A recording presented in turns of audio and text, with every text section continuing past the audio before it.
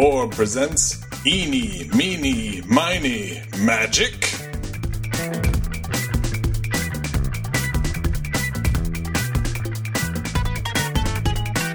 My name is Gary Butterfield. My name is Cole Ross.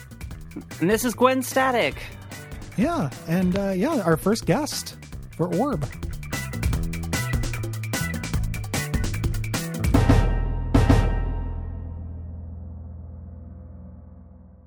Listeners know Gwen as the composer of our theme song. Mm-hmm. Or on the Slack. I've been there for, 5 years now, guys. Something like that, yeah. That Slack is it's been around for a minute. A half decade of frippery. Of just a consistent time sink. We're really happy to have you. We're friends with Gwen. When we used to be able to do conventions in real life, we would hang out with Gwen a couple times a year. And really happy to have you. Yeah. Oh, man. That 1 year, 2016, where I was able to catch both shows, that was a pretty good year until it all, the other part of it. Yeah. Until it was not. Before we get into talking about this episode, which is a good one that you specifically requested, can you, I should have warned you about this. Would you talk just a little bit about what approach you took to the theme song? Oh, absolutely. I was mainly thinking of two specific J.G. Thirlwell tracks. I don't think I ever knew how to pronounce his name until I heard you guys say it out loud. I suddenly got very self-conscious that we were saying it poorly.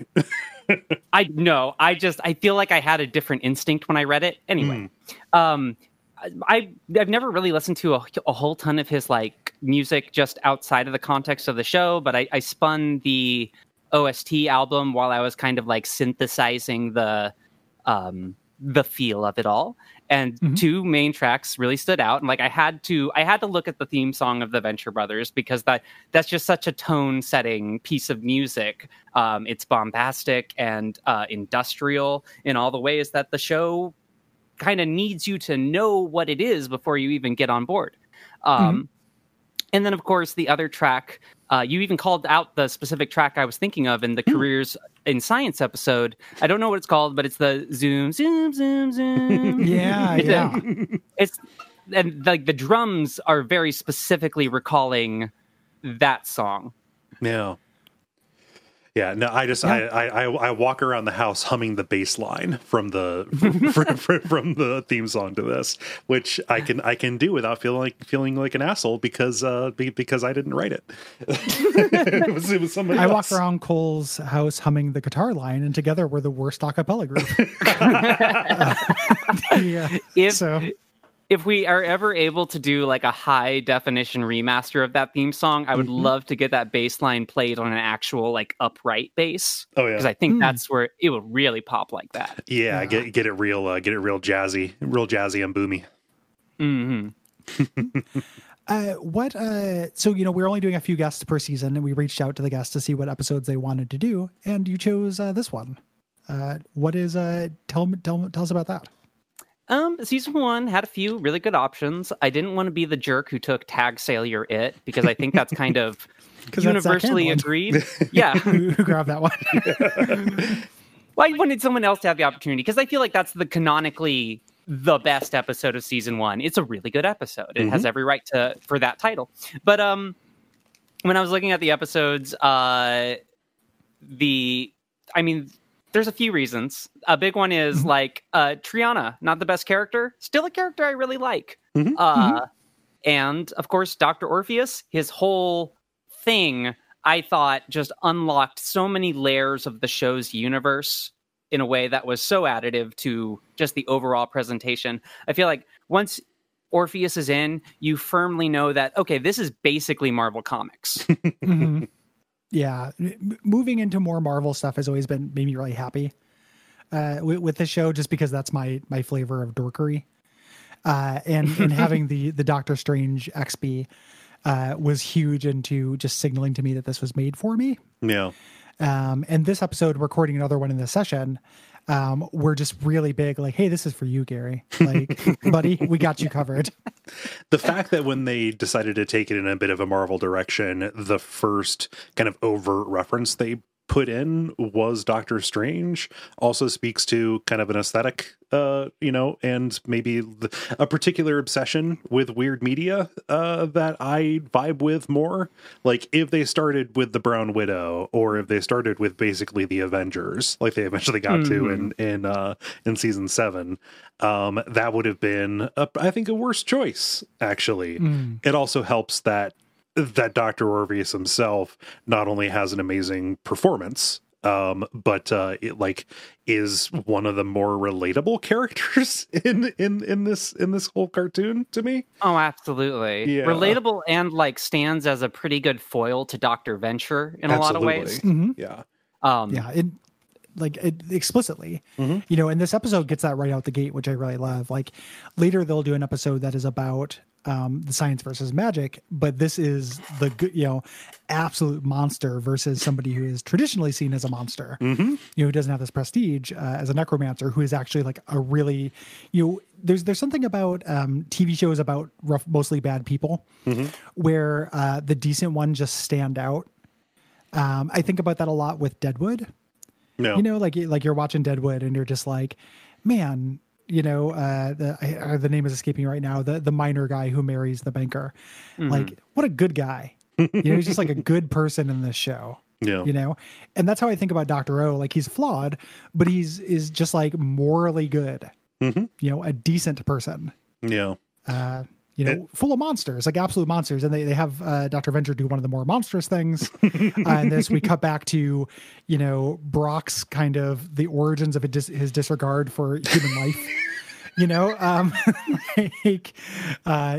the self-justification that he gives himself through his pineal gland, like all of that stuff. And then we just have this one character who is just really trying. And I really love it. Yeah, just the fact that like, okay, we have a scientist, whatever, completely inhuman. We have somebody who literally spends a lot of time in the other world and like has really grounded concerns and cares. I like enough can't be said about the way that he's written too. Like the fact that he is an outlet for this flowery, almost like 18th and 19th century poetry.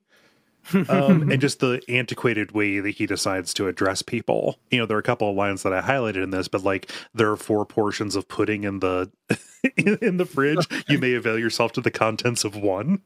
Oh, yeah. It's all Orpheus is just so good. I wonder whose voice that, like, is it Hammer or Jackson where that voice lives? Because that voice is just so crystal clear from the get-go. Yeah, so and the art book makes it sound like so the idea for the Doctor Strange character came from Public, whereas Hammer was the one who kind of was more in love with the antiquated language, right? Yeah, the visual design came from Public and kind of the impetus, but they talked about hanging around the Astrobase and just kind of impersonating Marvel characters. Yes, and this is Doctor Strange is easy and fun to impersonate. Like that whole by the eye of Agamotto stuff is, I imagine, if you're these two goofballs living this dream life in this art studio, like that would be real easy to slip into. And also, I mean, I want to talk about the name for just a second. So naming him Byron, like Lord Byron, who wrote all this overwrought romantic poetry, but specifically Orpheus, not just because of like Orphic magic, but like when, his backstory, he comes in as this divorced dad who is obsessed with his wife still. Like he still believes that he can get back together with her. Orpheus in mythology being the person who literally went to hell and rescued a person he loved, but then screwed everything up by looking back. Orpheus being like fixated on the past as like this fatal flaw is incredibly chef's kiss, really good. Oh yeah, absolutely. Yeah. So obviously, this episode originally aired September 4th, 2004. That's not the obvious part. The obvious part is that, just in case you couldn't tell from the tone of my voice, but the episode, introduces Dr. Orpheus, and Dr. Strange is obviously an influence. The other big influence is a character named Dim Twilight, who showed up in the last season of The Tick. It didn't show up. That was not produced. It was written for the last season. Written for it, yes. Yeah. Okay. You know, so that was the idea. That's something that Jackson Public brought over from the Tick. And this episode has some firsts in it, other than just Dr. Orpheus and Triana, obviously. This is also the most origin we get for Brock. In the art book, there's some stories about, you know, things that they were going to bring up. Yeah. And in the commentary, the other thing being the learning bed. Kind of thing, which is played for more trauma here than it is later. Yeah. Like later, it's a more profound trauma. Here, it sounds more like straight up abuse. Yeah. You know, That Dean line is one of my favorites in the first season, though. It gets hot in there. Yeah, my pot made. But I just love these things because like this is the episode that like hammers home, you know, you got these kids who we've only ever seen on adventures, like, oh, they would be just, you know, no offense to people who are homeschooled, they would be several orders of magnitude beyond that. They have never interacted with another kid. yeah, and that stuff is highly relatable. Yeah. Like the scenes where Dean is trying to talk to Triana were incredibly relatable awkwardness. This is probably the best episode so far. Think so. For me that we've covered. Like this is going to unseat Dia de los Dangerous for me. You know, it's the best one we've done so far. This is like so quotable. Yeah. This was the episode I showed my then girlfriend, eventual ex-wife, to try to get her to watch the show with me. Because I was just like, you know, this is just like, listen to Dean say, "I dare you to make less sense." Like, isn't that funny? Like, isn't that a good delivery? You know, and got her to watch it with me, even though she never quite went as deep as I did. And I divorced her because that's, you know, That's how it goes. that's what you do. That's what happens. Irreconcilable differences. Yeah. We never consummated, so an annulment was in order. But it's totally normal. Oh, geez. Do we want to get into it? Yeah, I think so. I have a bunch of little trivia bits and stuff that will come up as we get through. Yeah. I want to land on Triana when we get there, but we can get there first. Yeah. So we get our cold open. Rusty is dreaming of being strangled in the womb by another fetus. This is the first real like time they land on that beat again after the pilot and the first couple of episodes. They didn't know what they were doing with this in the pilot, but here they knew that the other fetus was going to be his brother. Yeah, Jonas Jr. What I think is interesting about the fetus segments in the first season, I don't know. I can't see it with fresh eyes anymore. But when I was first watching it back in the season 1, like 2004 contemporary days, I always I liked that it was ambiguous when you saw the dreams that you didn't know which fetus was which. So it's very reasonable to interpret that he's the one getting his head chewed on and having that stress dream. Yeah, but it's we don't know. It's like Bart with the twin or Xavier's twin. The scars on the wrong side. Yeah, scars on your Cassandra Nova. You know, you kind of going through this nightmare house. I love that they seeded that so early. Brock is also having a rough dream, thinking about the time he accidentally killed somebody in college. I love Brock's mustache. Like, old Brock is great. Yep. Oh God, Brock in the 70s, where he kind of like got stuck, right? Like this is absolutely. You know, they make a joke of that later. It's kind of a joke now that he is, you know, the 70s holdover. But yeah, you can totally see, this is a trauma that he has here. Yeah. Yep. The boys are playing with a Ouija board. And Dean asks if he'll find true love, and the presence of magic causes the Ouija board to work as Dr. Orpheus emerges from a pod in the lab. Yeah. Here is our introduction to the visual design of Dr. Orpheus, which is more serious than like most of the designs in the show. Yeah. Like this just looks like an alternate costume in like Ultimate Alliance for Doctor Strange. This is legit cool. Yeah. It's very ornate. I love his medallion. A thing that I love about his the Dracula trophy. But another thing I really enjoy, when he takes his cloak off, it's just like a smoking jacket. Like he becomes like casual dad when that cloak is not on. Orpheus, like in general, like his entire aesthetic is seriousness. Like he takes his job more seriously than almost anyone you've met in the show so far. And everywhere he walks, he's accompanied by this super serious and intense trumpet line.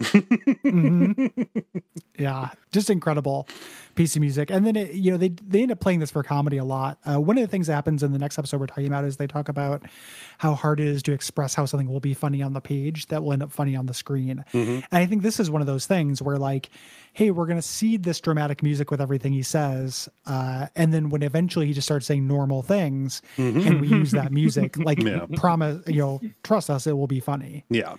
Like the joke is this guy never goes below an 8. On the intensity level, and that is fun. Yeah.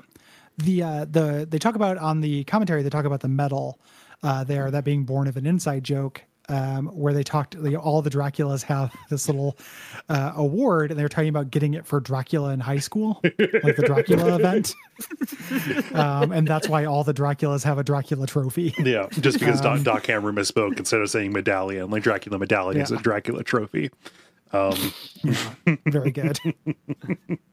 The commentary for this episode is extremely bro-y. Yeah. No. It includes which character and doctor on the Venture Brothers would you want to have sex with? Right. Stuff. You know, it's a pretty bro-y commentary. Yeah, and it comes down to like, oh God, they say like, oh, Molotov, but she's dangerous. Triana, I guess. Well, she's 17. It's like a Paris thing. It's like it's a little bit queasy. Yeah. Not great. And nobody, it takes a long time for people to land on the correct doctor girlfriend. Correct. Things. So eventually they get to the ultimate thirst trap in the show, and then they, so. I like that they introduced Dr. Orpheus as a threat. Like this cold open has him be like this interloper who's going to come in and, he kills Helper and he puts the boys to sleep, but then he's immediately a nice guy. He's just the tenant. Wake up, next morning, Dean is waking up his dad to tell him they got hypnotized by a man with a Dracula trophy. We get some bad dadding. Rusty is super upset that he had woken him up. And he eventually says, reveals like, no, this is a guy who's renting space on the compound. He says, no more Night Stalker reruns for you, mister, which is a reference to Kolchak, the Night Stalker, which was a 70s TV show about a supernatural detective that was a big influence on the X-Files. Fucking love it. I love that, just the casual Night Stalker drop. Is this something that you guys... Did you guys actually watch this? This is my only exposure to this piece of media. Yeah, I've seen episodes of it. Like just it ran like Late Night USA or something like that. I had never heard of it. So there's only like 20 episodes of it. So I thought it was like, yeah, okay. But you've seen it on USA. Great. Something like that. Like I was real young. I don't know. Maybe it was TBS or TNT. One of those. Turner Classic. Turner Classics. Night Stalkers. There's also a movie, and then at one point, it converts into a show called The Night Strangler, which I don't know if that's just a glow up for the Night Stalker. I thought this guy solved mysteries. Is it like Night Stalker does not sound like he's the person who solves the crime? Right. He's the mystery of the unchoked neck. When the Night Stalker gets fed up, he turns to the Strangler. Gotta get to the bottom of his trachea. Grab the handle, push the button. Exactly. Oh my God. But this is where we get the first Dr. Orpheus behold performance and the sting. Like the voice actor for this, Stephen Retazzo, he's just like an off-Broadway guy, kind of like comes from the same crop that they pulled Molotov's voice actress from. Mia Baron. Yeah, I've had that theory for a while, that I think a lot of the less recognizable voice actors are literally just whoever they can get in New York at the time. Yeah. And it works out for the better. So Orpheus says, he killed the robot to protect him because he would have witnessed the impossible. None of that really adds up to very much. Like later, Orpheus acts like he doesn't know what's going on with the machine, but it's all fine. Yeah. And I love this arc, knowing what comes later in the show, of Rusty putting on this polite front because he needs the money only as long as he has to. But then as soon as, like, again, with the Brisby episode, as soon as Rusty is disrespected, which will happen in the Magic versus Science episode, then it's done. And then at that point, Dr. Orpheus is a nuisance. Yes. To him, like he's really sucking up to him at this point, like trying to present as a professional, but that tank only has so much gas for Rusty. Because one of Rusty's defining traits is he has no patience whatsoever. Yeah, and he's extremely proud of not a whole lot, which makes sense, having the childhood that he had and being on lunchboxes and shit. Yeah, they never really play. I think they underplay the fact that he is also basically a child star. Like, that is one of a host of traumas, and it is nowhere near as traumatic as, say, like the Action Man waking you up by dry firing a gun next to you and saying "not today." Yeah. No, it's just an additional humiliation that all of his traumas became beloved entertainment for millions. Yeah, it's like boy fights or bum fights or whatever. Baby Buster. Yeah, Baby Buster's boy fights. Busty Venture. So he's just chatting with Orpheus. He's converted the library into a dream home. This episode is great for me fantasizing about living in the Venture compound, because I love Dr. Venture's bedroom, and then I also love Dr. Orpheus's library. Yeah. Like, that is how I have tried to model my office right now. I have big tapestries of bookshelves up on the wall to try to get Dr. Orpheus energy. Nice. And it feels good. There's a warm light in here. I sure got the impression that Dr. Orpheus doesn't need to decorate when he gets to a new place. He can just magic it there. Yeah, he doesn't have to buy tapestries from Amazon. No. I just pictured him building all of those nice built-in bookshelves and stuff, and I don't know. I've reached the point in my life as an old man where I look at that and think that'd be nice, but that'd be really expensive. It's only money, man. It's only money. Spend all your time there. That's true. So Orpheus and Dr. Venture are having a little doctor off. Dr. Venture is revealed last episode, not really a doctor. Orpheus says that, his title was bestowed by a higher power. But he went to an upstate community college where he majored in communications and minored in women's studies. Which is great. And he's basically calling out Rusty because he uses his lab to create abominations. Right. Something has happened with his latest invention, kind of leading us to our A plot in this episode. While this is happening, they're doing like cutaways because Dean has gone to his dad. Brock has gone to wake up Brock. Hank has gone to wake up Brock. There we go. Sorry. Yeah. Because Hank is worried about Helper. Helper's laying around in pieces. Brock, of course, has got this killer instinct. He reaches out to strangle him. This was a real weird moment in my life, because I remembered a time that I woke up my dad and he got really aggro at me because I surprised him. Oh yeah, like he wasn't a former Navy SEAL or anything like that. He just like he didn't hit me or choke me, right? But he just like got real in my face because he was, like, quite frankly, strung out on drugs. Well, but yeah. That'd do it. Yeah, taking a coke nap.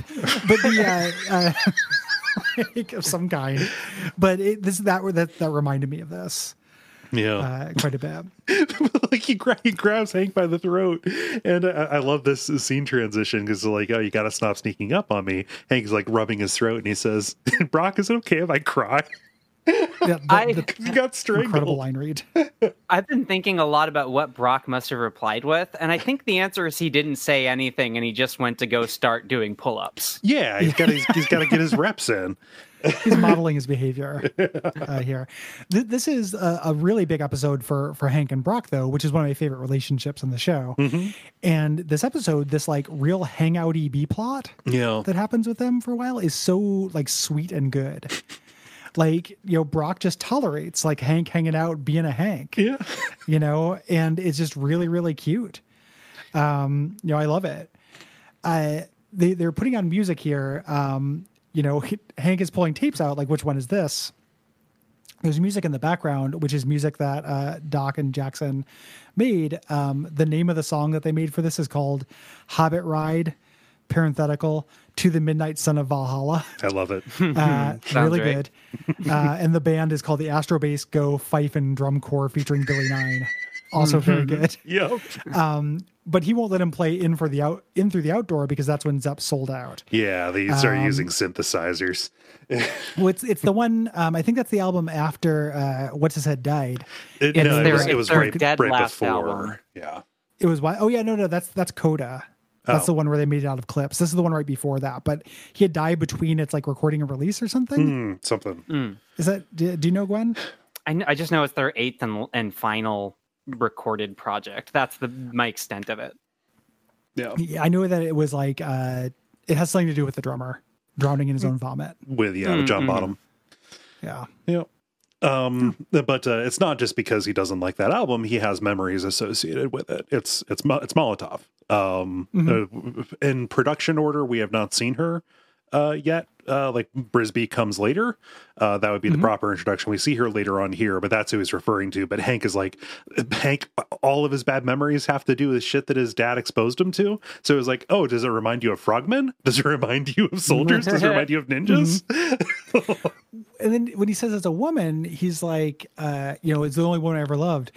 You happy now? And I love Hank. No, because you stabbed at me. And then you're all right, Hank. Like Head Ruffle is so fucking sweet. Yep. Like it's so dumb that this show makes me want to have a family. It's the worst show for it. But I was just like, man, I need a big brother. Yeah. In Am a I way, too old to it's go into that beautiful. program? Wait, Gary, are you under the impression that if you went to... He's going to the little brother. Lori's the I little need a brother big in one. I this want a situation. block. Oh, okay. Yeah, it's a 60-year-old man. No, Gary, your big brother would be 22. His name would be Ken. He'd be a graphic design major, and we'd hang out and go to arcades on weekends. Okay. Ken has a lot to teach you. Yeah. So, Hank with that tape. Yeah. Okay. Hank with that tape.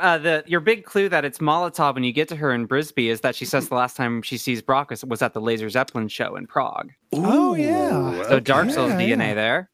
Yeah, that's excellent. Yeah, mutual Zepp appreciation. But yeah, all of the Brock Hank stuff is so good in this episode, and this is where they really start to nail in the Brock as the mom dynamic that the family really functions under.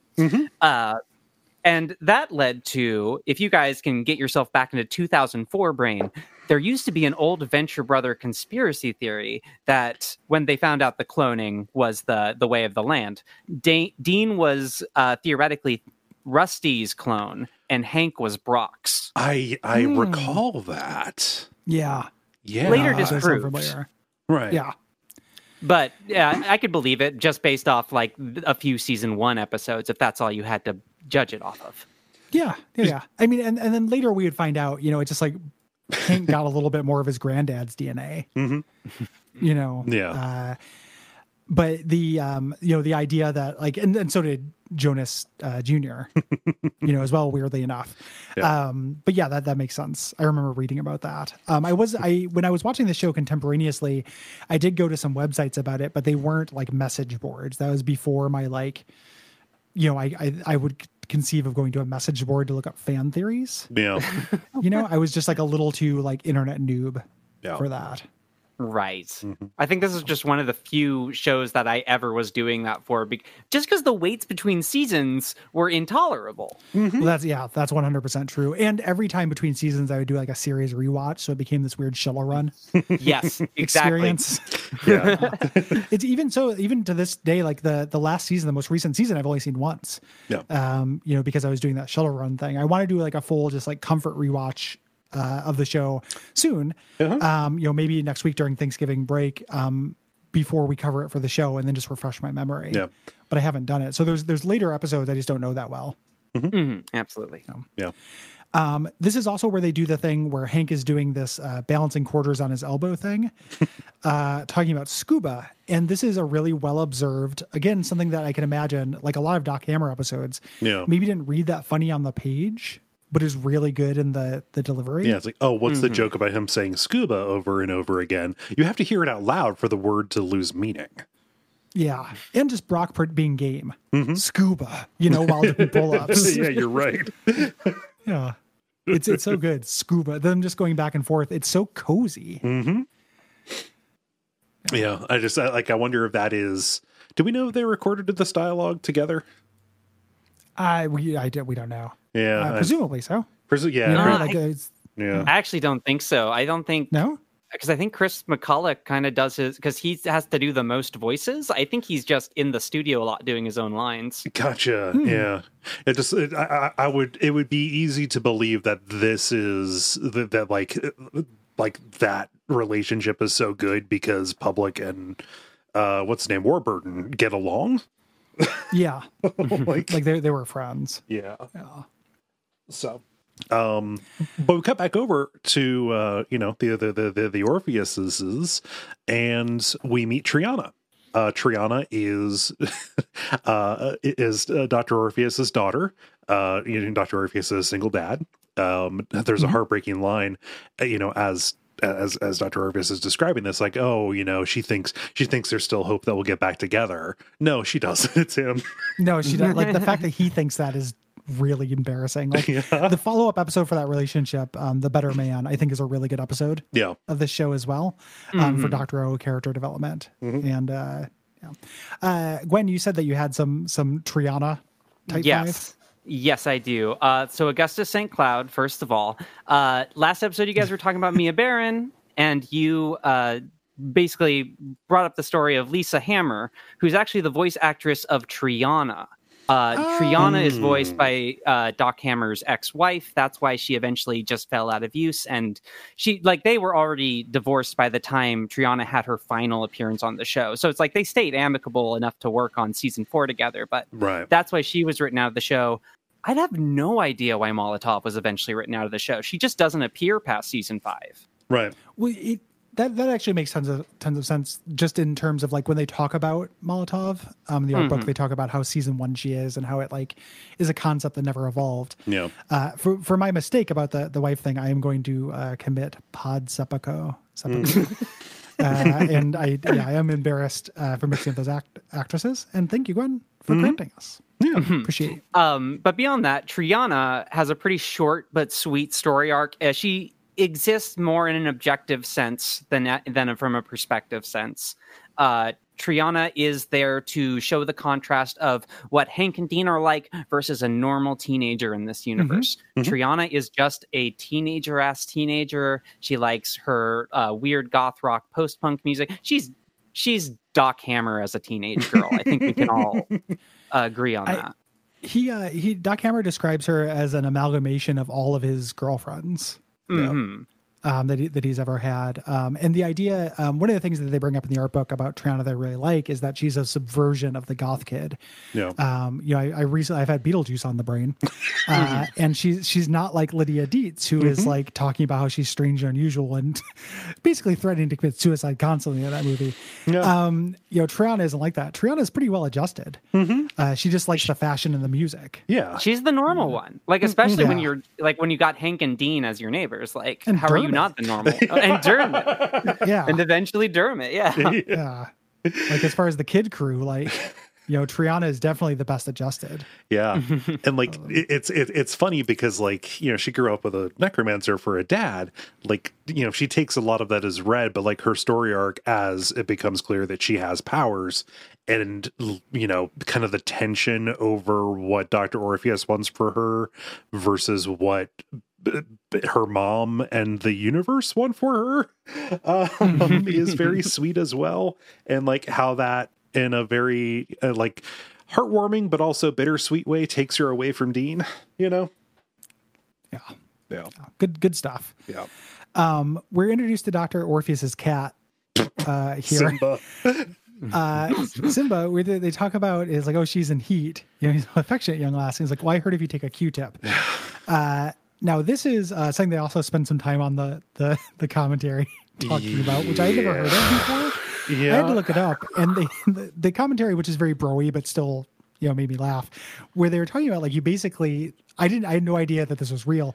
The idea is that you get your cat off. Yeah. Like, you do have sex with your cat to relieve them of this tension. Red You know? Rocket. No, thank you. Nope. Yeah, Don't want like, Lady Cat, like with a Q-tip, man. Mm-hmm. It's real fucked up. And she's like, "Oh, I tried that once. I couldn't even make eye contact with her." And then that's what happened to Doc Hammer. Doc Hammer tried that with his cat, Yeah. and then couldn't handle it.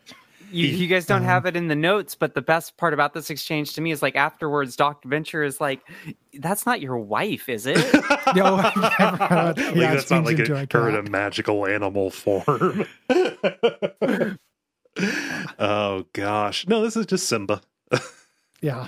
And later, there'll be more about his cats, him having all those cats. I love Dean and Triana having breakfast and trying to make conversation here. Where she's like, your name's, don't you have a nickname? And he says, well, I've heard my dad call me Dave or Don a few times, but I don't think it's a nickname. I missed that line. That's really good. It's really good. Yeah. My father has a policy never to negotiate with terrorists for our lives. Just Dean with the like absolutely heartbreaking lines. But he calls out her blouse, like asking if she's a pirate. And she says an Adam and the Ants kind of retro thing. I didn't know Adam and the Ants very well. I knew Adam Ant, the way that he reinvented himself to be a pop star. But I went back and watched some videos of Adam and the Ants, and I was like, oh, like, check out this video for Stand and Deliver. He's dressed as a pirate. And then YouTube was like the next video, and he's like, oh, he's also dressed like a pirate. Yeah, It's he's kind dressed of like they dress like pirates. It's Yeah. so weird. It's like the Bloodborne band. Like it's like all tricorner hat. Like, and then later, the main thing I knew Adam Ant from was the 1992 single Wonderful, which is like a pretty catchy like radio middle of the road pop song. But it's so funny that in the 80s he was this like post-punk pirate guy who wrote songs about being like a raider essentially, and then was like, no, I'm not Adam and the Ants anymore, I'm just Adam Ant, it's my normal last name, and I write the songs that sound like Martin Page. Yeah. Just incredible stuff. A more generous read on their aesthetic would be that they look like a gang from the Warriors. Oh, totally. Yeah. I mean, low key, a very good episode that I don't hear talked about. When you see the gang of Morlocks who live under the compounds, worshiping the missile and stuff like that, or filling the missile with shit. The fact that all that they get is VH1 classics, like the fire starter. Yeah, a good third of them are dressed like Adam and the Ants characters. It's really good. Characters, band members, just because that's the whole characters, aesthetic aka there. bassist. Yes. The bassist is always the character. You could say in the story, the bassist is the character. Jesus Christ. You guys ever watch Tom Hanks's That Thing You Do? Oh, yeah. Oh, sure, yeah. The one band member he doesn't name is the bass player, and if you look at the credits, his name is TB Player. That's great. God. Rest in peace, Fountains of Wayne guy. Yeah. Oh, yeah. Rest in peace. So this is very sweet as they're kind of making small talk. And I love that they're both just trying their best. Yeah. Again, this episode just having this immense amount of sweetness. Where Trina is just like, you called it a blouse? Who's that guy who's always washing his car in your yard? Oh, that's Brock, just kind of excitement. Well, and then just like he tells this story like it's not a horrifying thing. One time I saw Brock kill a guy with a sock full of party snaps, which That's sounds like great. something from the Anarchist Cookbook. Yeah. Did the guy's head get blown off? Yes, it did. Is that like a party cracker? Is that what a party snap is? You know those like a little party snap is one of those little paper things full of like pebbles and gunpowder. Yeah, you just like throw it at the ground. Yeah. That like just as a kid you just throw them at adults' feet. To menace them. Dance. To let them know who's boss. Yeah. The childocracy of the Ross home. Those things like it's so funny like they're called party snaps because like you can tell it's time to party. We have to go outside and use this or it'll stay in the carpet. Woo! It's like I love the underperforming fireworks like that, and then those little worms. Oh, the snakes. Oh God, like a little snake. If you just want to see like a turd slowly grow, and then just have like a gross mess. So a picture of a badass like cobra on it. But you have to buy them because you'll have like $1 or $2 left over when you go buy fireworks. So what are you going to spend that $1 or $2 on? Yeah. Yeah. This is where we get the line about the box my pop made. We learn about the learning beds, like, oh, it plays us like film strips and stuff like that. Which she challenges him. He's like, it gets very hot in the box my pop made. When she questions him about this, he says penguins have a gland above their eyes that convert seawater into freshwater, which is true. It's called the optical gland. Ocular gland. Yeah, so that's a real thing. And apparently, like, superorbital. if you look on the wiki, they've got like all of the pop culture references and stuff like that. Some of them are reaches, but this one apparently that's like a Snapple cap fact. Like just straight up, read verbatim. So one of them was drinking a Snapple, and like, oh, let's throw this fact in, just as a thing that he recites reflexively. No, super good. So we cut back to Brock fixing Helper and Hank trying to help him. And there's a little miscommunication here where he's trying to get a wrench and stuff. This goes on for, it feels like a beat too long to me. Yeah. Until Hank eventually goes into the Joy Can. And this thing makes you see your dreams. And how much, when watching this, were you like, I want to be in the Joy Can? Yeah. I mean, with a couple of, let's say catches associated with the Joy Can sounds like a miraculous thing. It was making me think about how susceptible I'd be to BTL chips if I was in Shadowrun. Oh, yeah. Yeah. I'm like, I'd be one of those guys rotting in a computer cafe. Wait, well, Gary, let me pose you this scenario. A man comes up to you and says that I have a Joy Can, no further questions. Do you want in? Not with no further questions, because I would have to make a lot of assumptions about them knowing, like, a common understanding as to what the Joy Can was, like consensus reality. Right. And I have a Joy Can, do you want in? Sounds like a come on to me.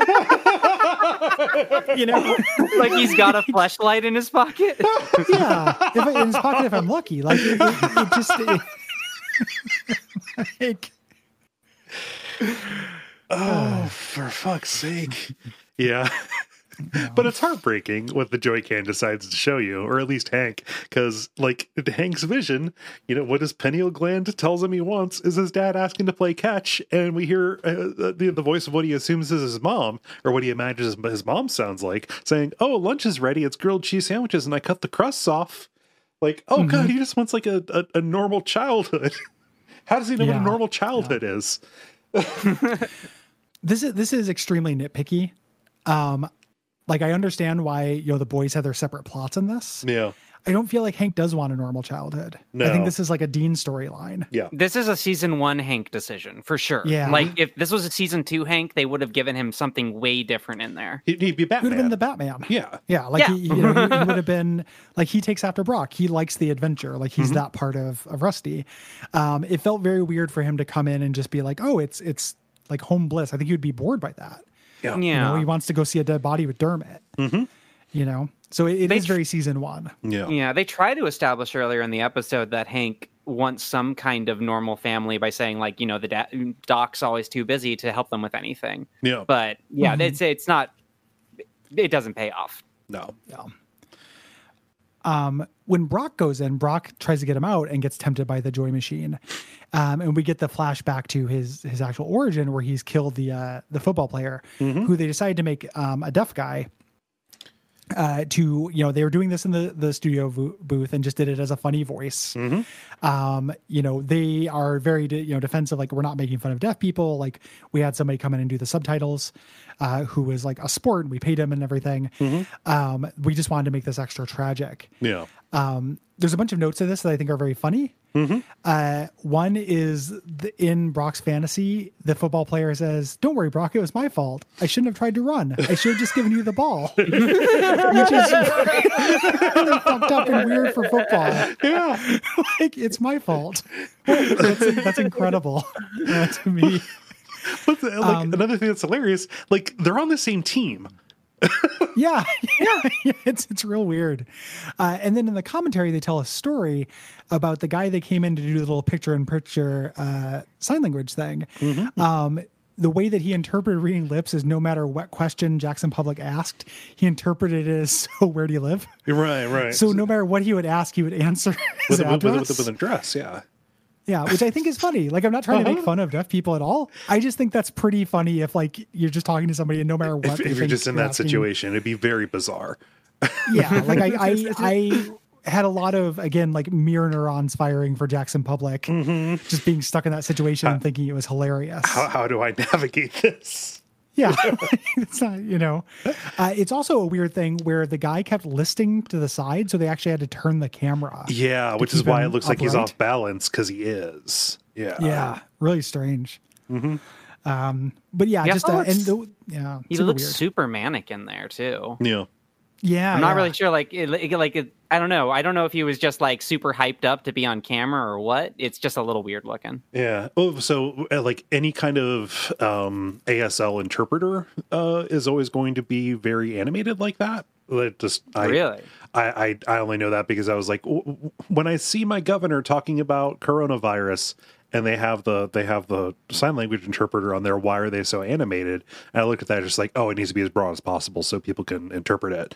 Also, this guy, he was not somebody who grew up learning ASL. He I feel kind of giving this bio for a guy whose name I don't know.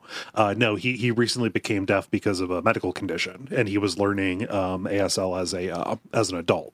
So like he's not doing good ASL when he does this. Yeah, it's sloppy. I saw that note too. Like he fumbles one sign specifically and makes the verbiage weird. He basically just says football death.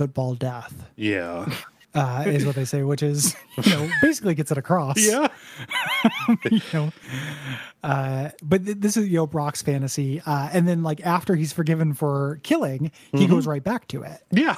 Okay. As soon as he's absolved from his original sin, it's just time to kill ninjas. Brock is born to do what he does. Is everything that Hank listed earlier in this fight?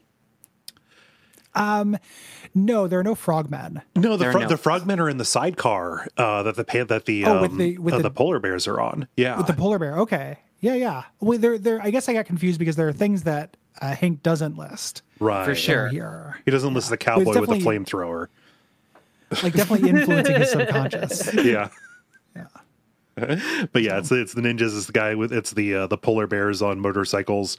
The ninjas are the frogmen, the scuba guys are in the sidecar with the machine gun kind of stuff coming at him. Like they're just literally, the scene was what's the dumbest thing we could think of to have him fight, to just gleefully slaughter in his own personal Valhalla in the Joy Can.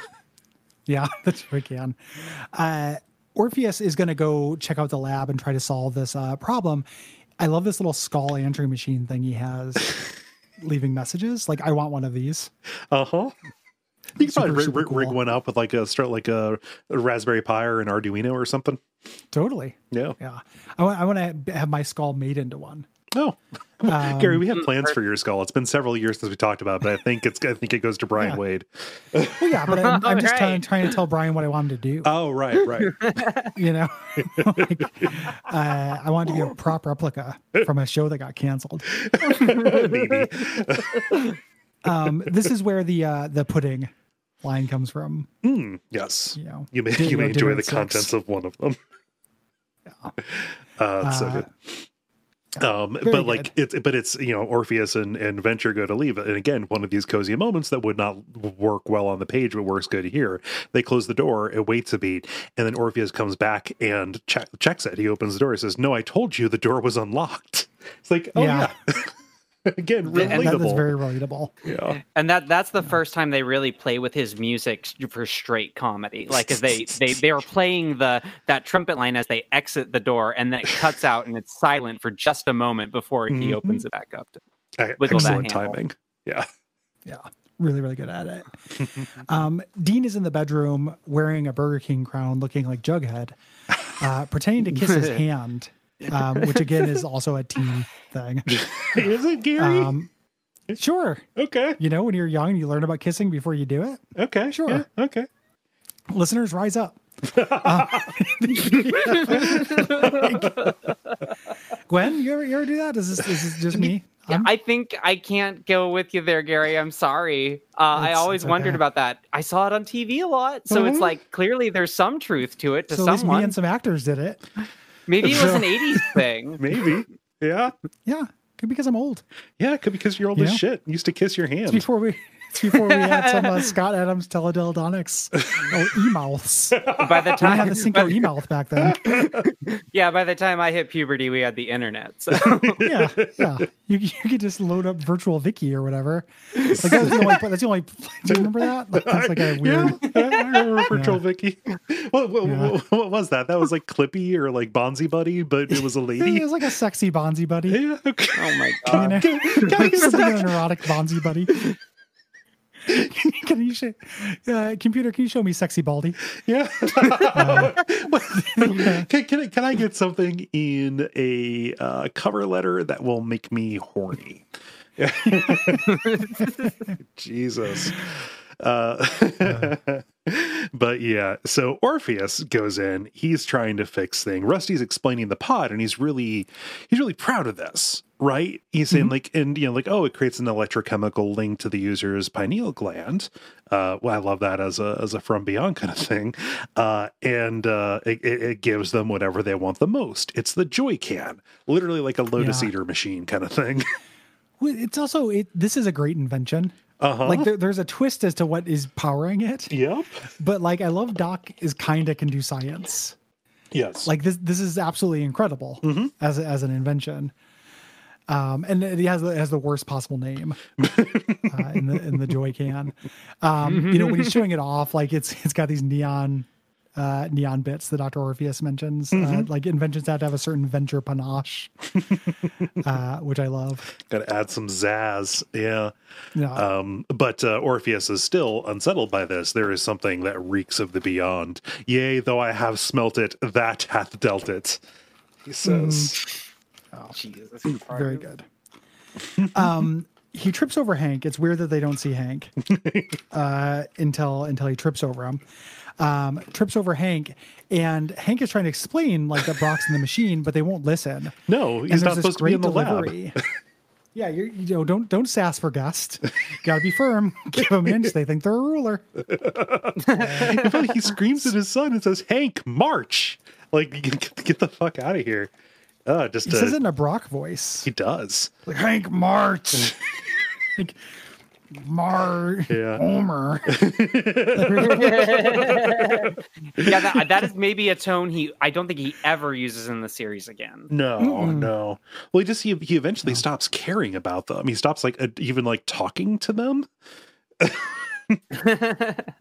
We cut inside the Joy Pod. Brock has had enough of violence. So what flies in but a bed with Molotov on it? She's not given a name here, but this comes after Brisby, so we know who this is. She jumps on him weakly to hit him, but then she's in bed. Well, it's not. There's more. Let's not undersell this. Like she does the Bond villain, putting her crotch in his face to twist his neck or whatever. Yeah. So she's sitting kind of crisscross applesauce, crotch to face, hitting his head, and he just walks stoically to the bed. And she's so tiny, it's like she's a mask. It's such a weird animation. It's like a cunnilingus like Cinco mask. Oh, there are some really weird frames in this episode. I caught Orpheus's face looking real odd at a few times. The straight on shot is incredibly weird. Orpheus straight to the camera looks really weird. But yeah. And this is the fantasy about her losing her chastity belt so they can go all the way. Yes, she says, "Promise me something. Promise you won't be gentle." So we don't see this in his fantasy. We see what's happening in real life, which is him just vigorously fucking the air with his clothes on. While slamming it around and stuff and making Brock sex noises, making this now we're 6 episodes into this and the 4th appearance of Brock sex noises. It's an important part of his character.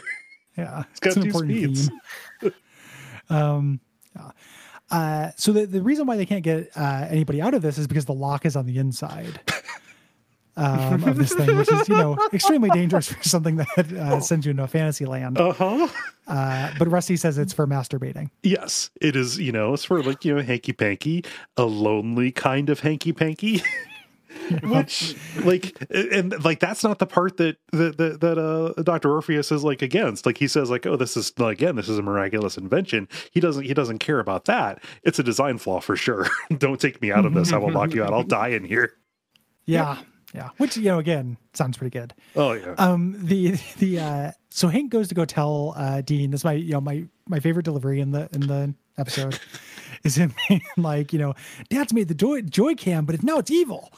And Dean just saying, I dare you to make less sense. Like, the confidence of that line read is so good. Yeah. And isn't this the same scene where like Dean gets right up and just falls over? Yeah. Yes. Yeah. He just gets a head rush and falls over. Yeah. Yeah. In the commentary, Doc Hammer talks about how proud he was of that joke. Yeah. It's like people would be calling it out for years, But it really just reads as a pratfall. It just reads as him being a gawky teen. Yeah. Yeah. So they're going to wear tinfoil hats is their idea. They also talk a lot about how hard it is to animate tinfoil because it's a reflective surface. So it just looks like gray paper. Yeah. I don't understand like there's certain like animator or visual design, just kind of like fixations that happen where they end up like, I fucking hate that. I never want to see that again. It's awful. I don't think this looks terrible. It reads as tinfoil because it's on their heads and they're going into a magical machine. Mm-hmm. Yeah. So I think Public is just being a little bit fussy.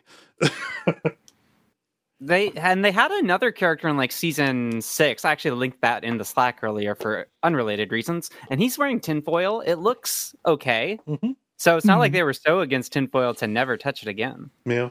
Well, they talk about that they're like advancements. They talk about doing it later and it being the like field of tinfoil animation. Yeah, like looking better, but looking almost too real. And I had a moment like where it's like the commentary, and I'm like, you are the only people who care about this. The idea of tinfoil looking too real is it's not even a first world problem. It's like a 0th world problem. Fucking negative first. Gary, work with animators, man.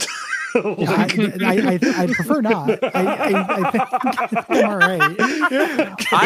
I've seen that Ren and Stimpy documentary. I know where this is going. I don't want to get invited into somebody's Joy Can just because they're John Kay. there are a lot of things that pop up specifically from Public in the book and in the commentaries where I was like, for fuck's sake, you're the reason projects were delivered late, dude.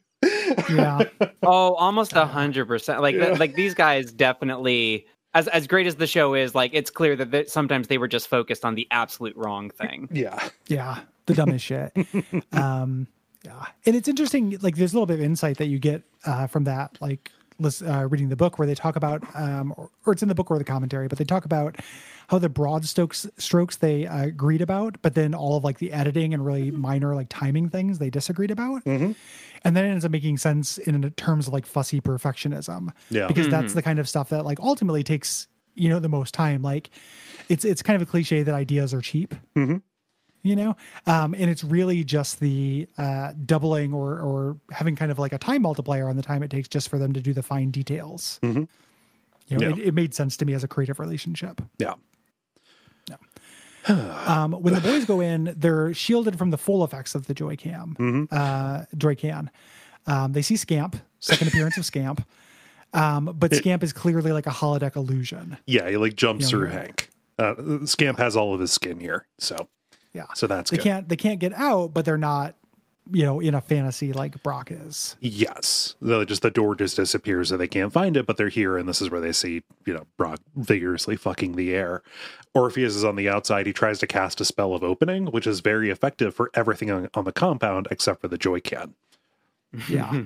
This is a great little one-off joke here.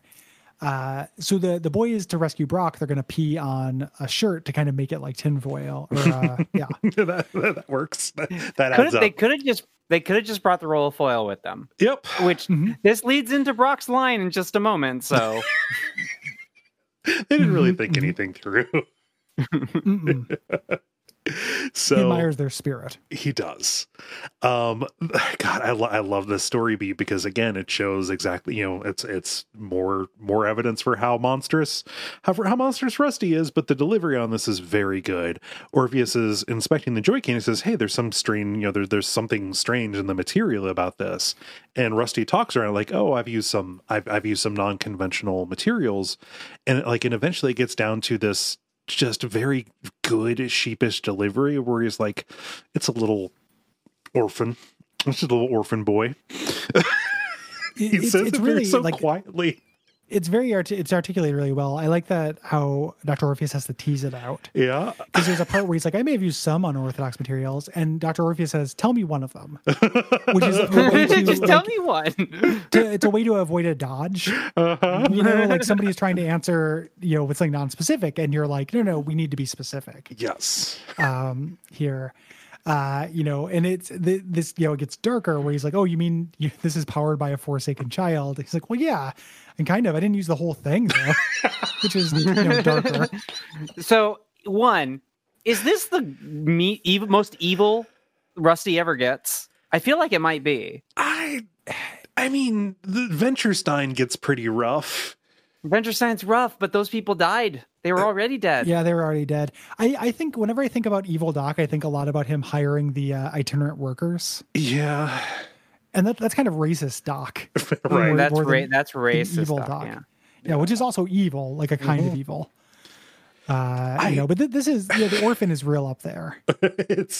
But also it raises a lot of questions. When did you decide that you needed an orphan? If you disdain magic, why did you decide to start using this? There's nothing, it's literally just the most heinous thing they could think of. Yeah. I think back to the season 1 or the episode 1 line about the chupacabra where he scientifically disproves it, right? Mm-hmm. So there's clearly magic in this world, and he just has some kind of magic blindness and refuses to accept it in any capacity. Yeah. Well, it's pride. Mm-hmm. It's his pride. Like he was born into science. Science is his inheritance. Mm-hmm. And if something else has that power and is more efficacious, it takes away from him.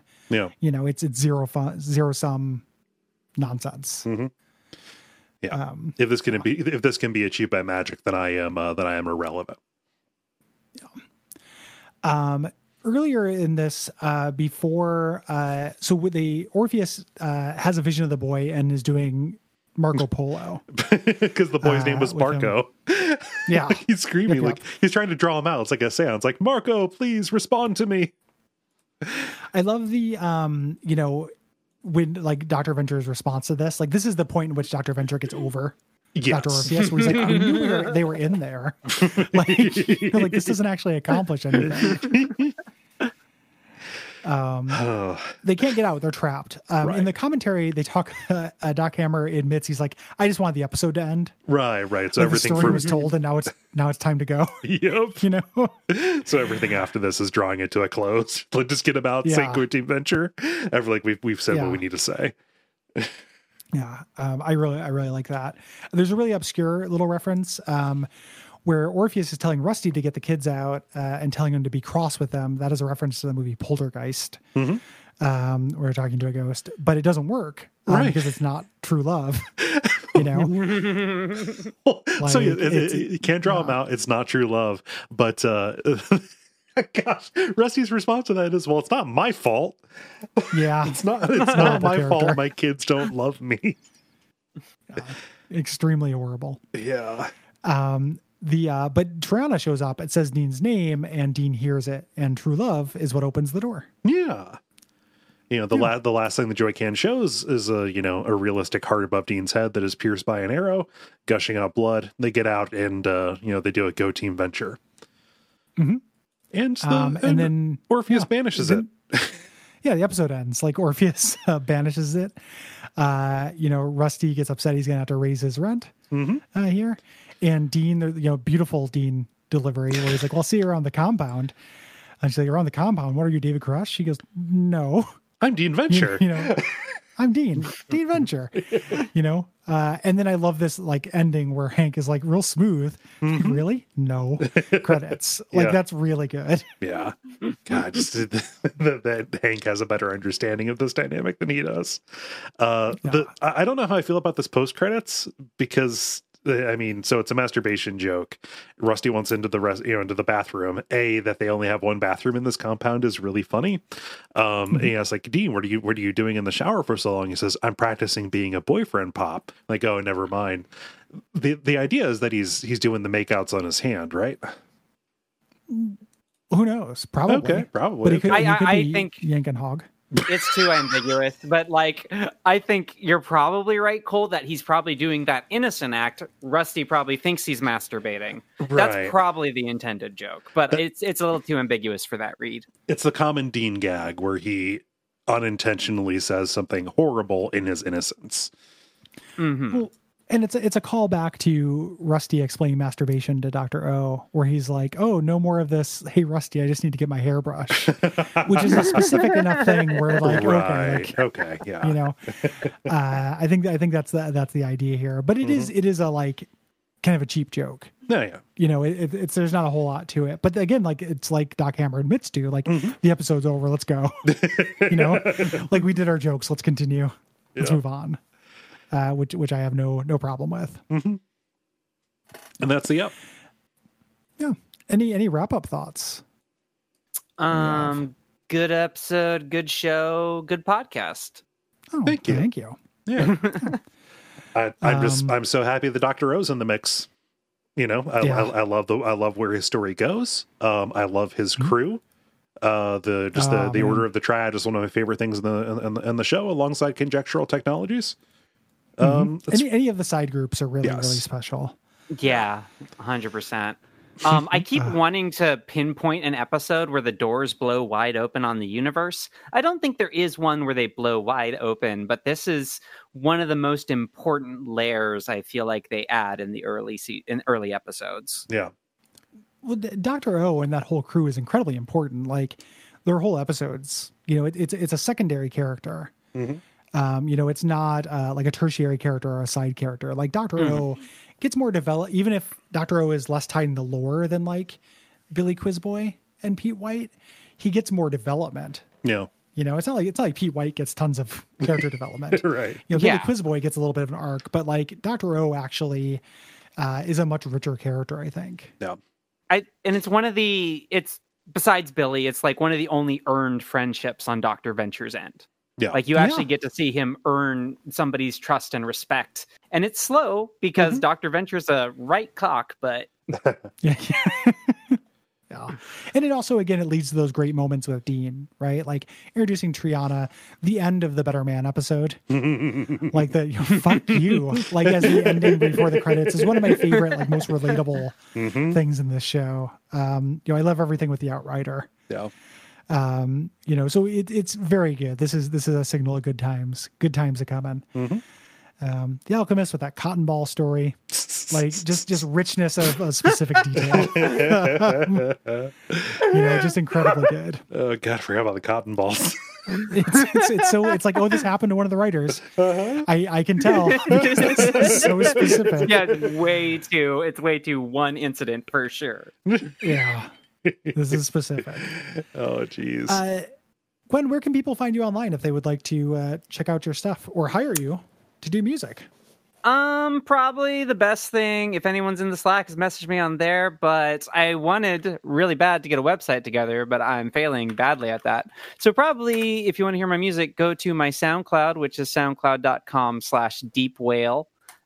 Whale as in the animal, not Wide Whale, the villain in Venture Brothers.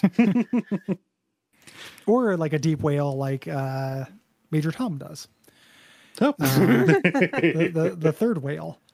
Yeah, I recommend it. Like you've heard the theme song to the show is very good. Yeah. Gwen, you've also done some like remixes for some other versions of our shows and stuff, and they're all awesome. Yeah. So I thank you. Heartily recommend.